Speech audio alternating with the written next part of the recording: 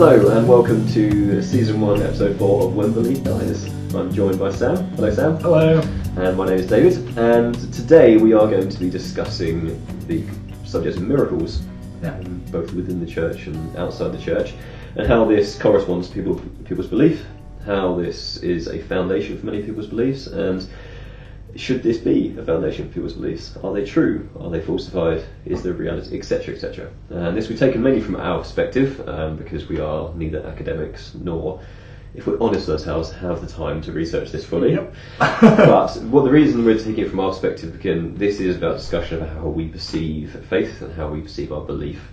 And so our experience of the miraculous in church, or the lack of miraculous in church, will be the main focus of our discussion. And so we'll be kicking that off, but I believe, Sam, you have a question for me, as we usually start these things with questions from the previous episodes. I do. So we talked about church over the last two episodes, episodes 2 and episode 3, and I wanted to kind of drill down a little bit deeper. So it's a scripted question, so forgive me. So I'm just going to read it. So you think it's possible to live Acts 2:42, but you also admit you don't live it out, and even in your small group Sunday settings, things have stagnated to an unhelpful structure. So I want to drill down a little bit further. How do you think it's possible to fully live Acts 2:42? Surely you can't say it's possible, and then actually you're unable to do it. Yeah, and my answer to this one would be, as I have said before, is the fact I don't actually believe it. If I'm honest with myself, that's what I said in the very first episode, is if I'm honest, I don't actually believe Christianity, because the only way you could live this life is if you truly didn't believe this life had anything to offer you, and you truly believed that this was just temporary, and you truly believed that our existence here has a purpose, but is ultimately not the point, and that this will all pass away, and it's just a glimpse in eternity. And if you truly believe that, then you can live this, because the consequences of living that life, which would be hard, probably fulfilling, but hard, then they have no hold over you. And so I think you can only truly live Acts 2:42 if you truly believe, and that's the only way you're going to do it. If you truly believe and it's truly real and the Holy Spirit truly changes you, I think that's the only way you can actually live that life. I'm sure there's a few very altruistic people in the world who could live that life just on their own. Okay, yeah. But I think it's a very, very small percentage. Okay. And so I think that's the only way you can actually live this, and it brings it back to the why we're having these discussions, because the realisation for myself is because I can't do this, realisation I don't actually truly believe this, because I'm still clinging on to this life. I still care and value money, I care and value my house, I care and value my car, I care and value my family, in a way that is primary over the kingdom of God, Jesus, etc. So I think that'd be my quick and short answer to it. That's good. Yeah, I think there's a lot in that about the. Not that I want to now dive into the question or the answer to the question, but I definitely think it's interesting how we realise we don't actually believe something, and then we have to look back at why we believed something to start off with. And it's you mentioned there about the Holy Spirit waking you up or kind of making himself known to you or whatever. It's a really interesting idea, because that's kind of what I want to happen. Like if it's true, and I do want it to be true, if I'm being honest still, in that point where I do want it to be true. I know loads of people say they don't want it to be true. I do want it to be true, and I can see how I could come to a point where I don't want it to be true. But because I do want it to be true, I have to trust that the Holy Spirit will reveal it to me. And that talk, isn't it, about when Jesus gets to his disciples and says, "Follow me." He doesn't say, become my disciples or become apostles. He says, just follow me and experience it and do it. And I don't think it's interesting that I don't think it's possible to actually do it without actually believing it. But then you can't potentially actually believe it without doing it. And it's this like awkward dichotomy where I also don't think it's true for very, very similar reasons. You just can't get around this kind of like spiral, dog chasing its tail. It's a weird one. That was it. Thank you for your answer, mate. It's alright.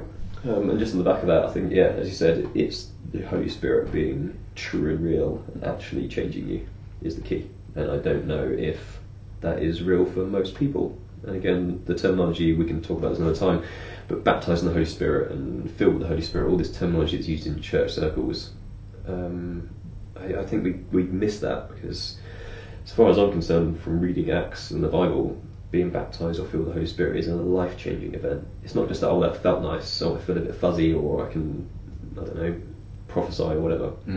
It is a generally life-altering experience. John Wesley, his moment was really subtle. He said he was in a room, people praying, and he felt strangely warm, and that was the turning point in his life, which sounds such a nothing thing, but for him it was profound and life-changing. It led to him spending the rest of his life travelling and preaching and all the things he did, despite his ill health and all sorts. His diaries are amazing, well worth a read. But yeah, that profoundly changed his life, and so yeah, that's the key. And so I think, again, if we're honest with ourselves, if you're a Christian and you're not living this, I think it's because you haven't been filled with the Holy Spirit, etc. I think that is a reality, and I think people are frightened to admit that. I think in church circles there's a fear to say I haven't been filled with the Holy Spirit or know the Holy Spirit, because it's almost like there's an expectation if you're in church and apparently a Christian then you should, and then people don't want to admit they aren't, but then their lifestyles don't actually show that they have.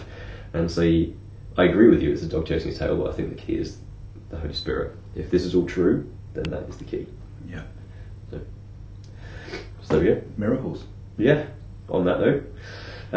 So I wanted to talk about miracles today because I see and hear the term miracles banded around all the time, like all the time in church circles, within Christians, and I mean just religion generally, and how that's actually, well, miracles are a profound thing. It's when the laws of nature have been subverted and something significant and profound and otherworldly happen, which cannot be explained any other way. And the term is used for things that are not those. The term is used for things, very normal things that people act as if are miracles. And so the question to the listener and to ourselves is, have you ever actually seen a miracle?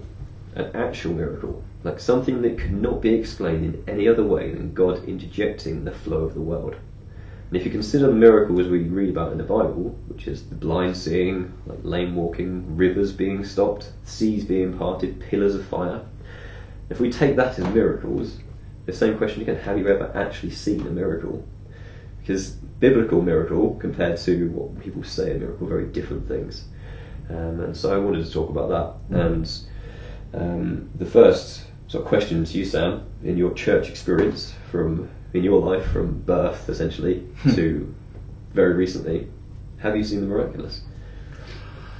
In regards to the big show and tell miraculous, no. So I'm not going to get into this, but in terms of what you would see happening in the New Testament, the blind seeing, the deaf hearing, the lame walking, the kind of very clear messianic fulfillments,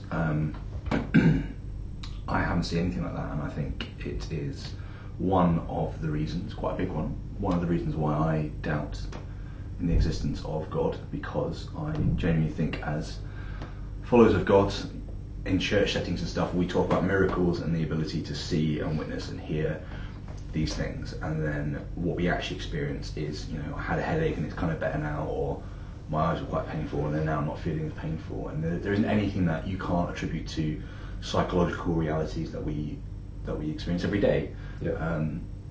So I can't say I've ever seen a miracle. People might say to me, hey, when you needed to buy a house, some money came through at the right time from a couple of different sources that you weren't expecting. And I'll be like, yeah, that's true, that did happen. And they'd be like, that's a miracle, that's God providing for you, isn't it? And I'm just like, well, that isn't actually a miracle, that's just a God instance, as they might call them, a coincidence or a normal person.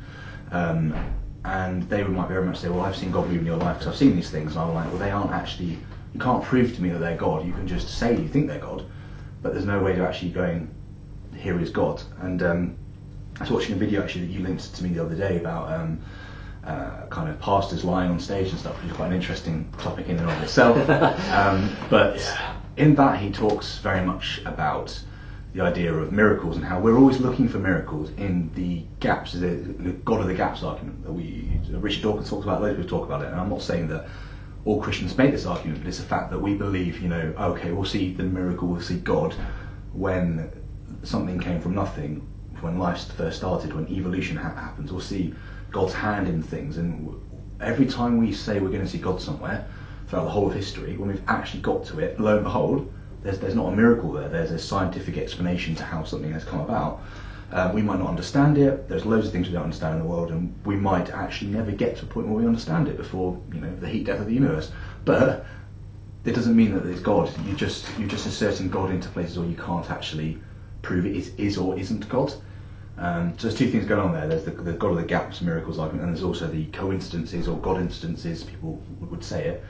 And that happens all the time in church. So the miracles that I see in church, as I said, are the headaches, the eye problems, the backaches. Like someone says, I've got a prophetic word. So we've had it's winter at the moment. It's been really stormy and rainy, and so someone said, I've seen some trees falling down recently in my garden. I feel like God's saying that some of you feel like you've been smashed by wind, you've been knocked to the ground. And then it could be another time like, there's been some flooding recently, and I feel like God's saying that He wants His Spirit to flood from every kind of river and lake and pour into the homes that we've built in our lives to see, and we kind of just input what we want to happen into stuff. And it's a similar thing with pain and miracles and stuff. We could be, we really want to see prayer for, better exam results. We want the bus to not arrive late or whatever it is, and then we attribute those things to God. There might not be a miracle per se. It could just be an answer to prayer, but we still say that is what that is. God has provided that thing without actually having any evidence apart from you wanting it to happen and it happening.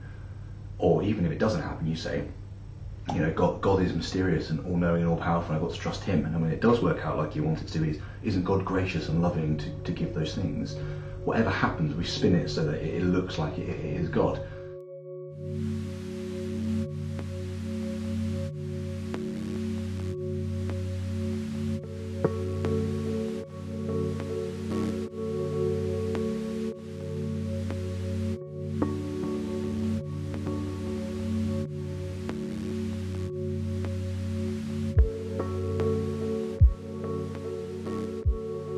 If you ever listen to the podcast, How I Built This, How I Made This, How I Built This. It's Guy Raz, the guy that does TED Radio Hour. He does a podcast on interviewing people who have set up successful businesses. Okay. So like James Dyson, the guys who set up Instagram and Ben & Jerry's, etc. You and Dysons. I know, I love Dysons. But what it is their stories of how they set up the business. Okay. And it's amazing how many times their business nearly failed, yet but for an event, they succeeded. So Instagram guys, they made an original bad app. They saw someone's app, and the most popular part they could see people using was the picture side. So they had this moment of inspiration. And again, so what you're saying is that if those guys had been Christians, which as far as I'm aware they're not, they would attribute that to God and God's work, and it'd be miraculous that He'd guide them. And there was a point when they were saying that they had a ring binder full of credit cards. They were living literally off hundreds of credit cards to keep the thing going before they ran money. That's so scary. Yeah, horrible. And they had this breakthrough when they met this person who was like a hedge fund manager, and they managed to pitch him. But again, so what you're saying there is that all these events that happen in people's lives, these guys would just say it was good fortune, and you're saying that Christian circles, we immediately attribute that to God and claim it as miraculous. So yes, and so since I've kind of stepped away from believing in Yahweh, the Judeo-Christian gods, I have noticed coincidences in my life of the opposite ilk as well. So whereas before I'd be like, I need to find a podcast on prayer, or I need to find something on prayer and struggling with prayer, and then all of a sudden I've been thinking that subconsciously, someone will tell me about prayer or link me an article, and I'm like, oh, God's clearly talking to me about prayer. And the other extreme is I need to understand morality. Like, how does morality work without God, or purpose, or whatever? How does that make sense without God? Because God was the basis to everything. So how do I go forward from that place? And all of a sudden I'll find an article or the podcast in my feed. The next one that drops in will be about morality and atheism or whatever. And it just happens to be that what we surround ourselves with, we will naturally attribute and think that we're special. Like, it's just, I think it's the way we've evolved. Like, at least the way the culture's designed it, or definitely the way culture's designed it. Like, I was told when I was growing up, you can be anything. Like, I can't be anything. I can't be a fighter pilot.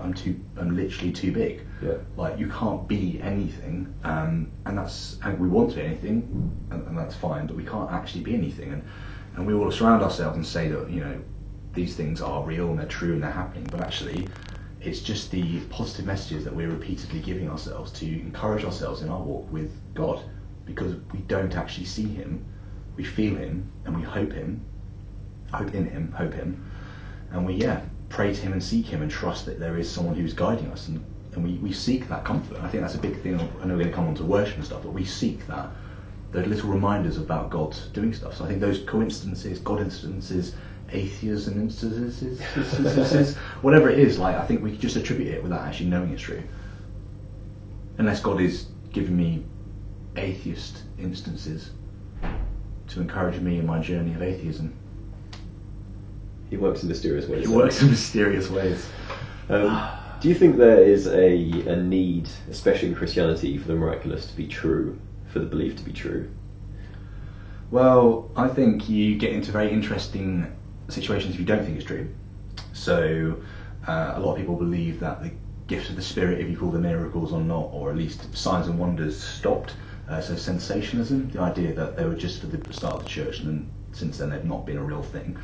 So that would say that everyone that talks in tongues, which is an interesting one, is just saying gobbledygook as they talk, which is fascinating. But they feel like they're connecting with God, and I think that it's really important that we, as Christians, I said when I was a Christian, that miracles were a vital part of it. I got to believe firstly that the Bible is stacked with miracles, that the whole point of Jesus' death and resurrection is a miraculous event in history that arguably is true if you look at it through a certain lens. And I'm saying arguably, like N.T. Wright would arguably say it's true, and he had his reasons or whatever.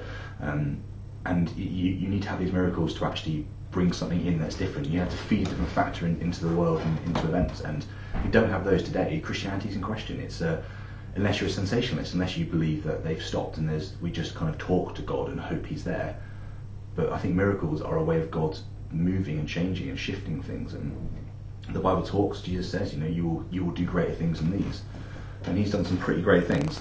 And then we'll hear about amazing situations where, this person that was dead for 4 hours suddenly came back to life with no brain damage. And, there was a famine in this place, and all of a sudden this cart with grain broke down and fed this village for like 5 days. And it's an absolute miracle that happened. And all these different situations. And I think we strive and desire those things as confirmation.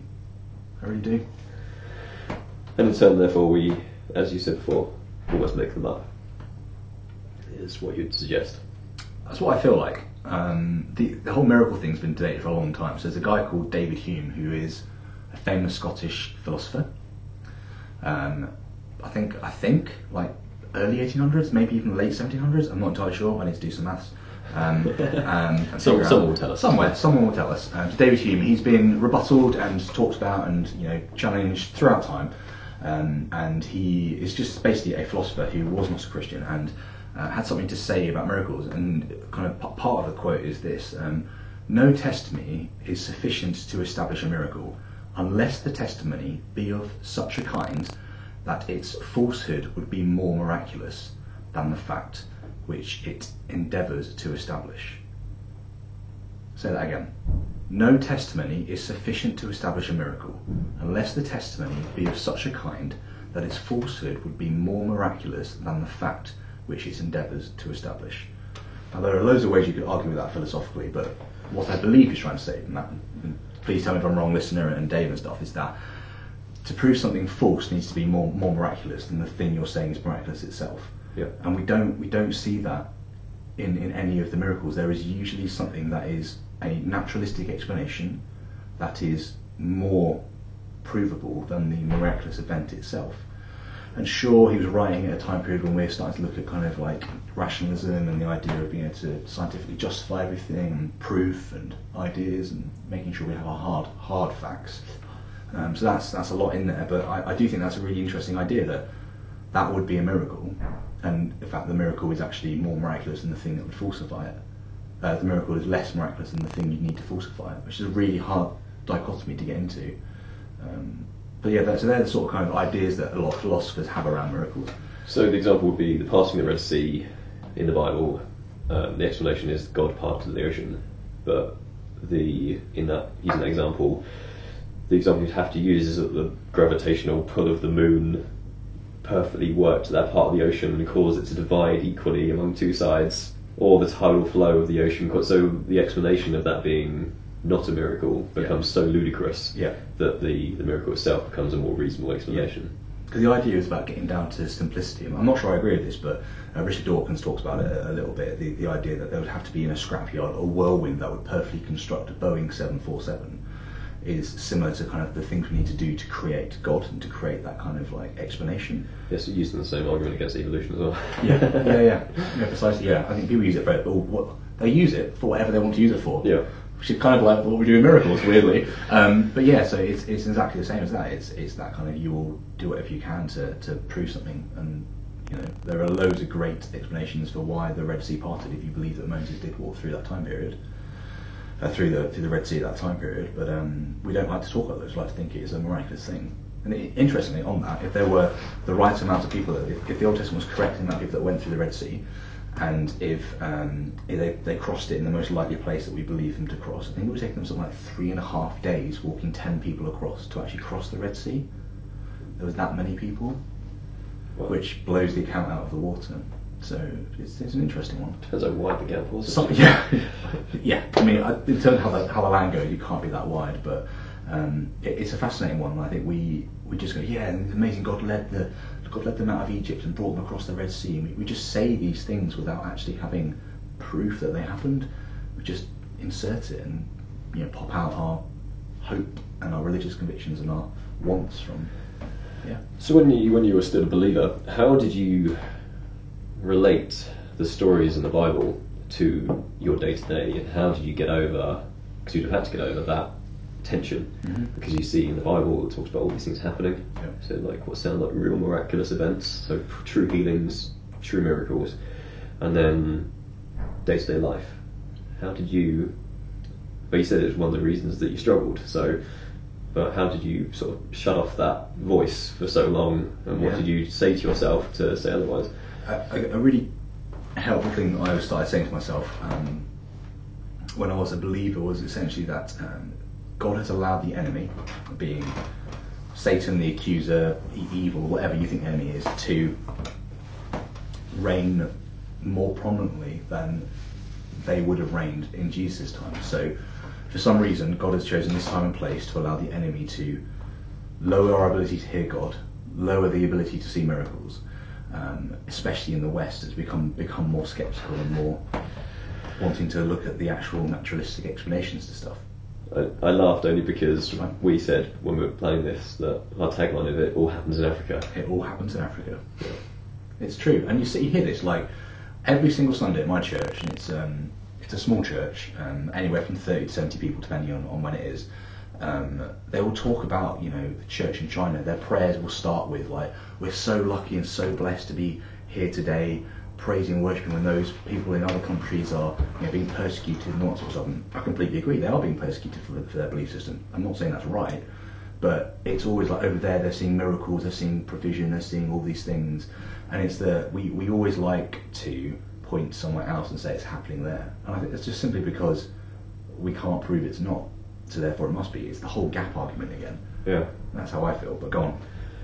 So the suggestion, that because Africa is so far away and most people won't ever go, the idea that you can legitimately say it happens over there, and everyone, because they want to believe it, will accept it as truth without it being true. Yeah.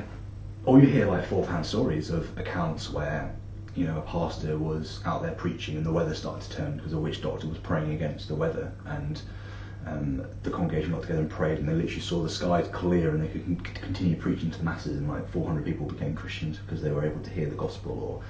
Or I've heard like people from my family tell them that this is an amazing time when a Christian a missionary was walking through an African village and the witch doctor came up to him and had like loads of nails in their skin and stuff, and like loads of animals all over them, like skeletons and things, and were cursing this person, cursing this person, cursing this person. This person just turned around and rebuked them and went, in the name of Christ, I cast you out. And all the nails in their body pushed themselves out and fell to the floor. And then this person, who was a witch doctor, is now one of the major evangelists in that region. I'm like, as a Christian, you're like, yes, it backs up my faith, gives me hope, gives me, God is still moving today. He's not stopped moving, he's still there. But looking back at it rationally, like, someone's just made a story up to give someone those things. It's like, and it's the whole confirmation thing. Like, we want to confirm whatever we believe, and if we can give a story that someone else will hear and think it's good, we will give that story. And it's got to start somewhere, because no one can actually go, here's the actual report of it, or here is it actually happening.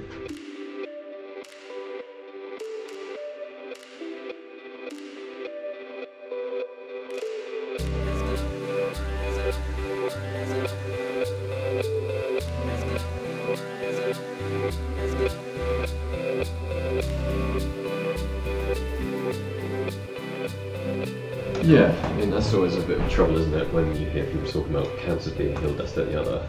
Yeah. And if a cancer has been truly healed, then you would have the before and after medical records.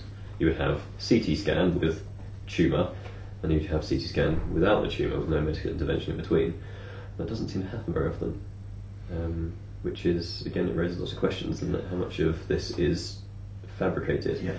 I don't believe everyone fabricates it on purpose. No, for fun, no.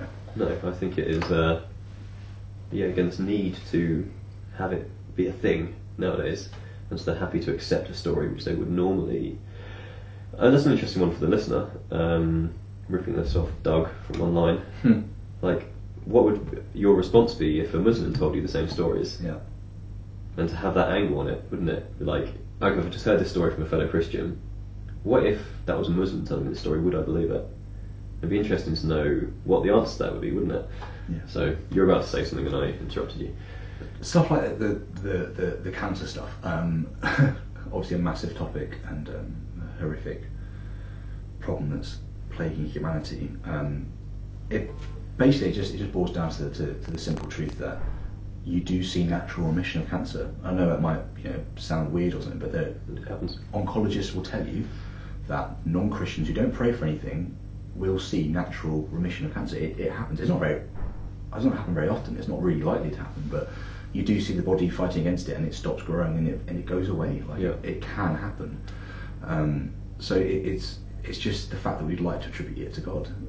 Like we had something really bad happen in our church recently. I'm not going to go into details to protect those guys, but there were so many prayers about this person getting better, or this person passing on and being with Jesus, and it was almost like the prayers were cut up because they wanted to see the miracle, they wanted to see this person restored to full health, but they also aware that this person wasn't going to make it if what had happened was going to see them through to their death. And it's that, but it's okay to now go and be with God, and we can now preach the hope, and we can preach the resurrection, and everyone who believes that certain things will lead them to hell and certain things will bring them into heaven, that can all be addressed and challenged. And it's amazing how we've seen God flourish so much in the last few weeks and months because of this problem, and it's been a really hard trial, but we've seen God keep us going. And it's just like there's no actual proof that God's been there, done anything, encouraged anybody apart from them wanting to see that. And I'm reiterating the same point repeatedly, but it's because these all fit into the same categories. They're just different scenarios. Essentially. This great desire for people to be affirmed in their belief, whatever that belief is, would cause people to attribute something to something. Well, I sent you the article again about that massive animal sacrifices happening in India. Yes. When tens of thousands of animals are being slaughtered for a religious festival, the name of which escapes me, but it's on the news, you can Google it. But one of the stories there was a couple who were attributing their infertility being fixed to this event. Yeah. That this sacrifice of tens of thousands of animals had allowed them to be fertile and they were going to have a child. Because their story was they went last year and they sacrificed their animal along with all the other tens of thousands of people, and now they're pregnant. And again, a Christian would say, well, that's a load of rubbish. But would you, as a Christian, if you went to a crusade in Africa and these people went, and the year after they had a baby, you'd attribute that to God and that'd be fine? So there's that duality, isn't there, between if it's another religion, it's ridiculous, whereas if it's Christianity, great, God's moving. And it can't be both. Well, it could be, but it's interesting how, God could be working and then this is just a coincidence. But it's that angle of, would you believe it if it was a Muslim, a Hindu, this? I think wherever you go, you can get back to a point, and the listener, and I know I think about this, and I know you do as well, mate. You can go back to a point where you go, well, this I actually wouldn't believe. This would just be this is made up poppycock or whatever. And then from there you can build upwards.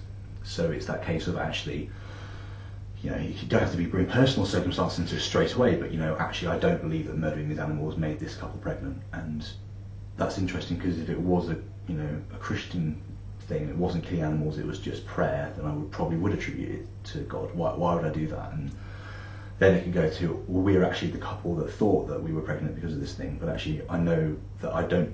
If it was someone else, I wouldn't believe their story. But do you know what I mean? You can build it into your own life and go, why do I believe that? Because I got money from two different sources when we needed to buy a house at the last moment possible, that God did it because I want it to be God, not because I can actually prove it's God. Because that's how we work, and that's how these people work, and that's how the whole of humanity works. It's the same with jobs and pay rises and pay cuts and all this sort of stuff. Like, we'll justify it because we need to put it into a box or put it into our life and make it make sense. So the grand picture. Like people ask me, say one of my children, God forbid, dies or something horribly. God forbid, yeah. God forbid, yes. So, tongue in cheek. It's all tongue in cheek. One of them dies or something horrible happens to them, and the big thing has been like, you will come back to church when something terrible happens. You will come back to church when something terrible happens. And I'm like, well, first it's making me not want to go back to church when something terrible happens, just to be really, really like staunch. We'll be there, waiting. Yeah. Where is he? He's late.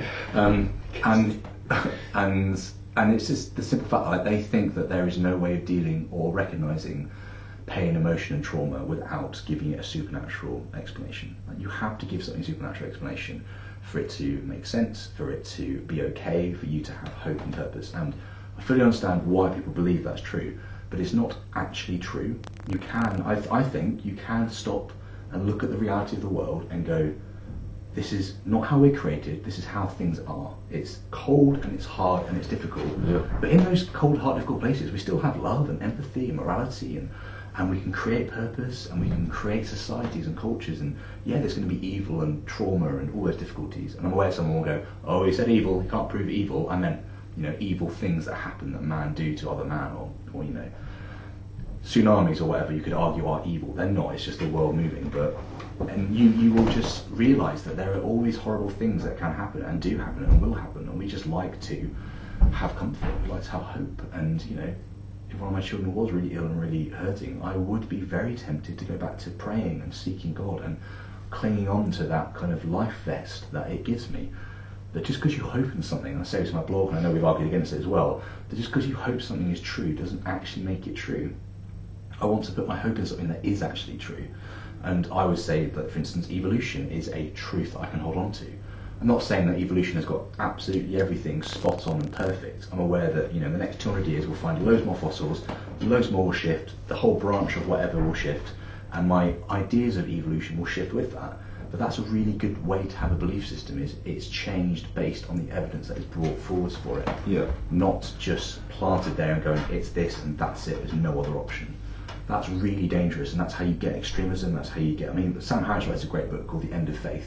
In the book, he's explaining extreme religious actions, but actually going, you reading this book, you probably aren't one of these extreme religious people, but you're the ones that are allowing the extremism to come about because you're holding on to your very conservative, locked-in, strict belief systems. Like homosexuality is wrong.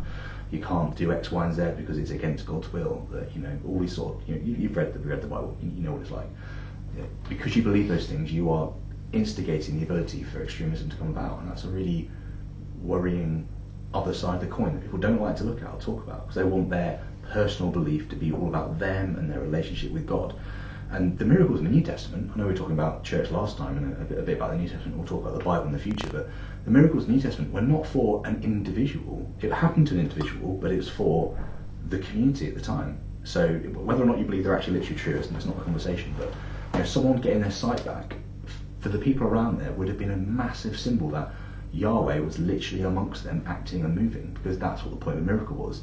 And that's what I believe a miracle should be in the church today. It's not a personal feeling where you're fluffy, and it's not the paycheck dropping in at the last moment to see you through something. It is the restoration or completion or promises of God lived out in a miraculous event amongst the people. We just don't see that. I've never seen that, and if someone can tell me they have seen that and I can actually go and see that or something, then that'd be fantastic. But there's no one that has and no one that will. There's just people that hope in the stories and don't live in the reality, which is really hard to have a conversation.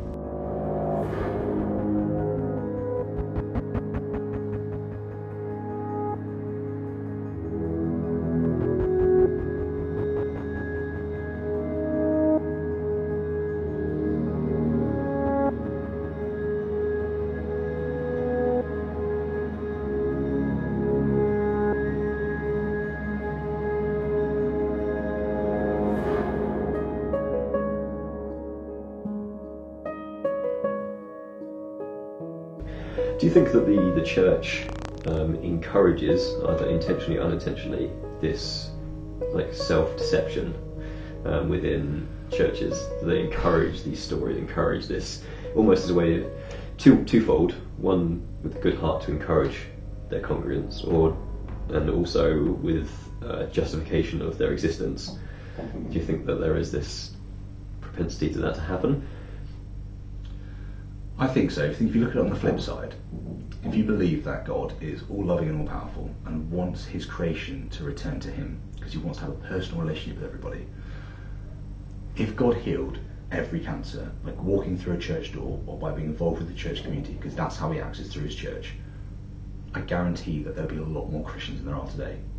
I'm not saying everyone will be a Christian, but I'm guaranteed that there would be way more people involved with church literally seeing these miraculous events that you cannot explain any other way than someone lays on hands or whatever it is that happens and the cancer is gone, or the amputee's leg grows back, or the blind eyes that have been completely gouged out actually return and they can see. Like, there would be so many more people going, this is literally true, because we're seeing the outworkings through the church, which is what God says he'd do. Jesus is the head, and that's the flip side of where we are now. And I believe you have to have self-deception, and you have to have the wanting to believe what you're saying is true. Why? Because you're not seeing those things. You're not. Does this make sense? Because you would. Yeah, go on. Yeah, it's the idea that, again, for the listener to consider is how many miracles, quotes, you see and hear about in church are actually things that are visibly different. As you said, someone's leg growing back. Yeah. Someone's been involved in a car accident, their legs got chopped off, and now they've got legs back again. Compared to, as you said, my back feels a bit better. Like, I've got a bad back and now it's better. Which, I mean, if that's true, wonderful. But yeah, that could be attributed to so many other things. As you said, someone's physical eyes growing back can't be attributed to a natural event. It is completely different. So I know there are some atheists out there, or agnostics, or whoever would say, yeah, but you have lizards who will literally lose a limb and grow it back, so it is possible without God. But if you were to attribute it to the church, and that's where I think that's what the Bible's trying to say, and where it's trying to place its, where you'll see Jesus out working is through his people, his bride. I really think that's what the New Testament's saying, and I could be wrong, but that's what I think. If you could literally see people's life changing because of his bride, the church, it would be completely different to just someone's leg randomly growing back. It would be do you know what I mean? It would be a statement and a massive mark in the ground saying, here, this is where it's happening. Do you want to talk about TB Joshua?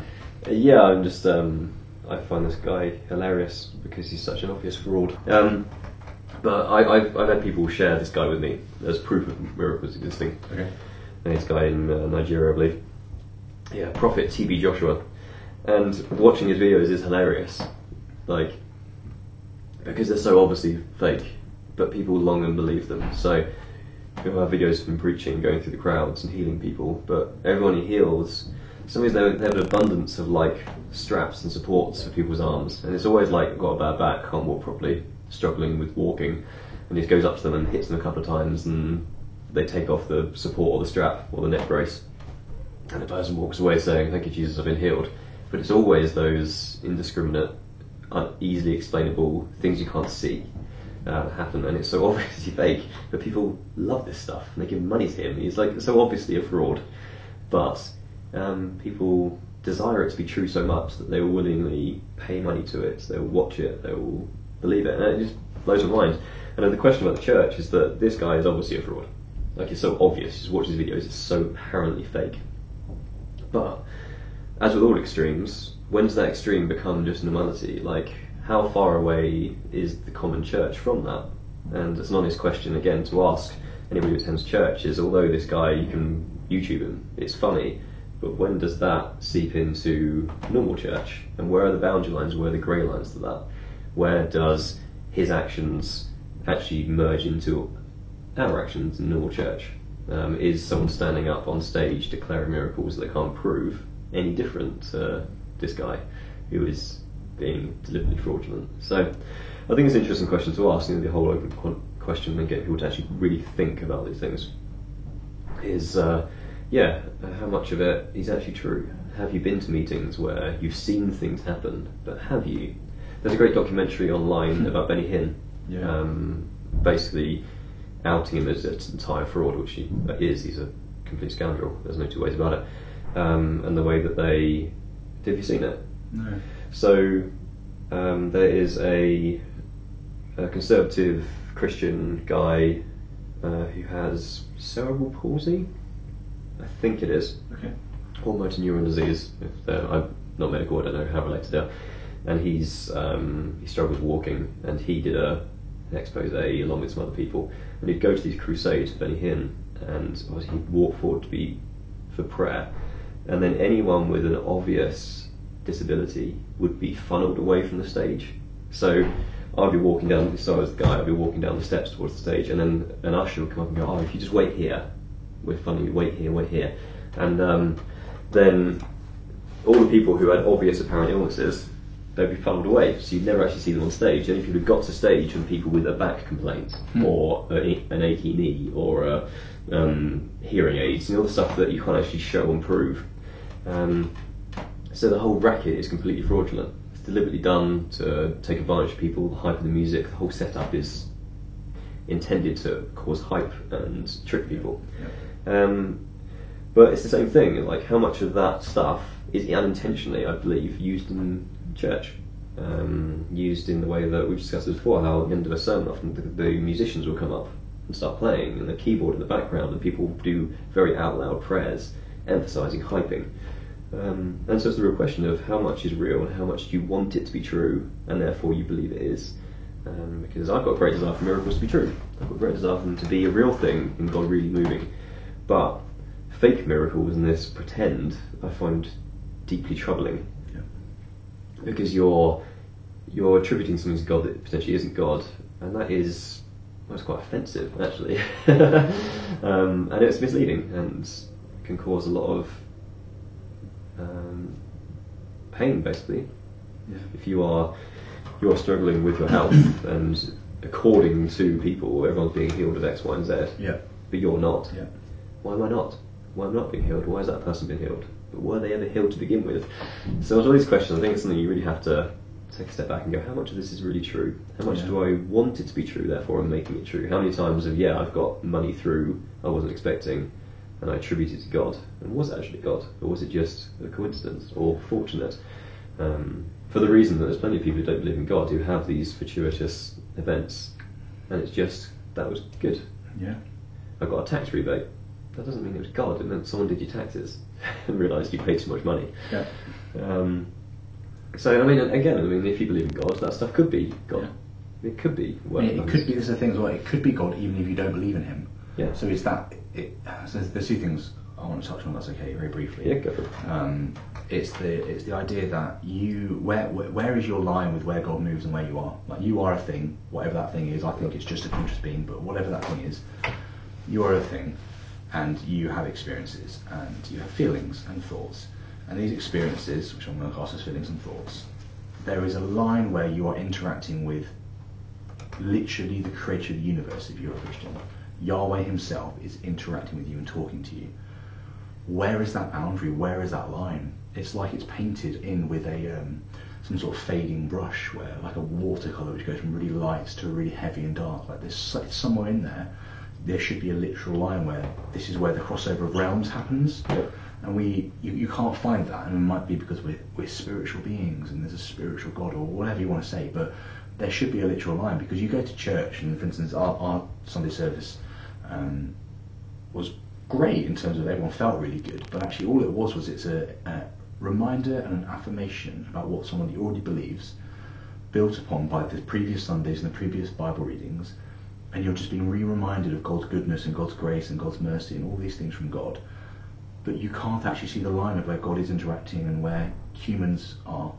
It's blurred and it's muddy and it's confusing. And someone will use that as an argument for God, I'm sure. They'll go, oh, that's because God is, whatever, works within his people. I completely agree, but surely there should be a thing, because, and that's my other point, non-Christians should be experiencing this as well. Jesus wasn't a Christian, he was a Jew, going to the Jews and showing Jews things, but he also healed those who didn't believe in Judaism, like the Roman centurion or whatever, might have been part of the culture but didn't actually live it out, wasn't literally physically a Jew, right? He hadn't had the operation, and he hadn't had the heritage that would make him a proper full Jew, a proper Jew. It's a weird phrase. In that time and place. Anyway, it's this interesting idea that, like, why on the train, if I'm sat next to someone who I can see is struggling with depression or is arguing with their wife, and I pray for them, doesn't God instantly act and move? Why? I'm not saying he should, but it's that If they're at church and they're both believers, I can encourage and draw it out of them and make them see and realise and recognise and do things, and they'll then attribute it to God. But it's not like God actually drops into a situation and actually changes something from the ground up, right? In a church, you're already saturated, and it's like a watercolour brush that's painting from very light to very dark. But in a non-believer's life, sure, there's no watercolour at all, it's just their life. At some point, I can't see why God can't drop in and actually completely change something. Because I'm a very, very firm believer that the Bible says God will write to him his truth on your heart. You'll literally know that he is real. I don't believe it's possible to literally know God's real, because I don't literally believe he's real. I want to, but I don't. And it's this awkward idea that I believe that I could literally know God's real, and I also believe that I could have free will. So I could know that God is real fully and still make the decision not to follow him. Yeah. If he can do that, why hasn't he done that? And that's a massive part of it, I think. It's obviously, I think it's because he's not real, but it's the question for the believer, like, why hasn't God done that? And I've had people say, it's like a king coming and wanting his followers to, when he finally gets there, to see him and realise he was always king. He just wasn't on the throne at the time or in the place at the time. But we believe that Jesus rose and died from the dead, that he's sitting at the right hand of God, that he's the ruler of the entire world, that he's going to return, and that's when he's going to fix pain and suffering, death and all those things. I understand that, but that he's still active, living and moving amongst us. But then you can't actually go, well, that's Jesus and that's Jesus and that's Jesus. You can just go, I want that to be Jesus and I want that to be Jesus, and I'm going to assume that that's Jesus, but it's not actually there. So yeah, why can't he actually write it on our hearts and prove that he's there, and then actually allow us to actually do what the whole Garden of Eden did, which was separate us from God. But they still, even when they're separated from God, they still saw him. He went, you're going to be leaving now, and they still had encounters in the Old Testament with God, and Jesus literally came to the earth and walked. And why do some people have that and other people don't? Unless it's just a story that's been given to provide hope. I can't see any other explanation currently. Sure. Preach over. No, it's really important, and it's raises an interesting question of, again, for the listener to consider is, how many times have you seen someone who isn't in church be healed? So on the street, your neighbour, the person who doesn't come to church, how many times have you prayed for someone and genuinely seen them healed or miraculous happen? How many times have you given a true word of knowledge to someone who isn't in church? All those sort of things. And you hear stories like John Wimber, all that sort of Bethel stuff, is all that going on the streets and doing stuff. But again, how much of that is actually miraculous, or how much of that is just group dynamics, social dynamics? And it's a good question. Like, again, so you as a listener, how many times have you actually seen this, truly seen this, and how many times has something happened which you wasn't second or third hand knowledge, it was you saw with your own eyes, and something which cannot be explained any other way other than God? And sadly for me, I know that's a very small list.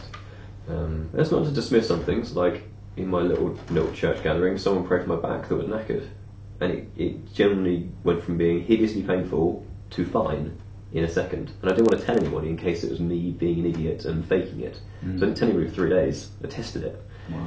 And it literally got better. And it was really weird, because I was still very sceptical and I didn't believe it was true. But my back got better. And part of me is like, there's so many other explanations. So I agree with the decision, because there's the Rosenthal effect is when you're in a group, you have subconsciously this desire to conform, and that can be and has been attributed to healings, because the brain is so powerful in its rule over the body that healing can happen because of group dynamics. So it could have been that. The counter to that, it was a very small group, and I didn't feel particularly pressured because I know them all very well, and I wasn't wanting it to happen in a way because I was so sceptical. So that was odd. But it's just a back. It wasn't my leg didn't grow back, or I've always had short-sightedness and my eyes have never been healed. So I'm not saying it was definitely a miracle, but it's an interesting glimpse of what might have been. So I hold that with interesting tension. And so those things are great, and so any of the listeners, those sort of things, I'm not dismissing them, because it did affect my life, and I would and have done attribute that to God. Whether it should be or not, I'm not sure.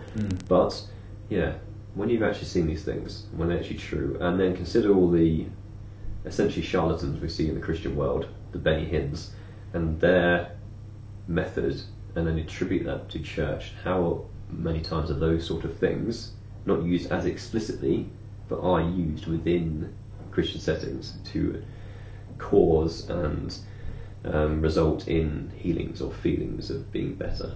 And I think that's a real challenge to us all.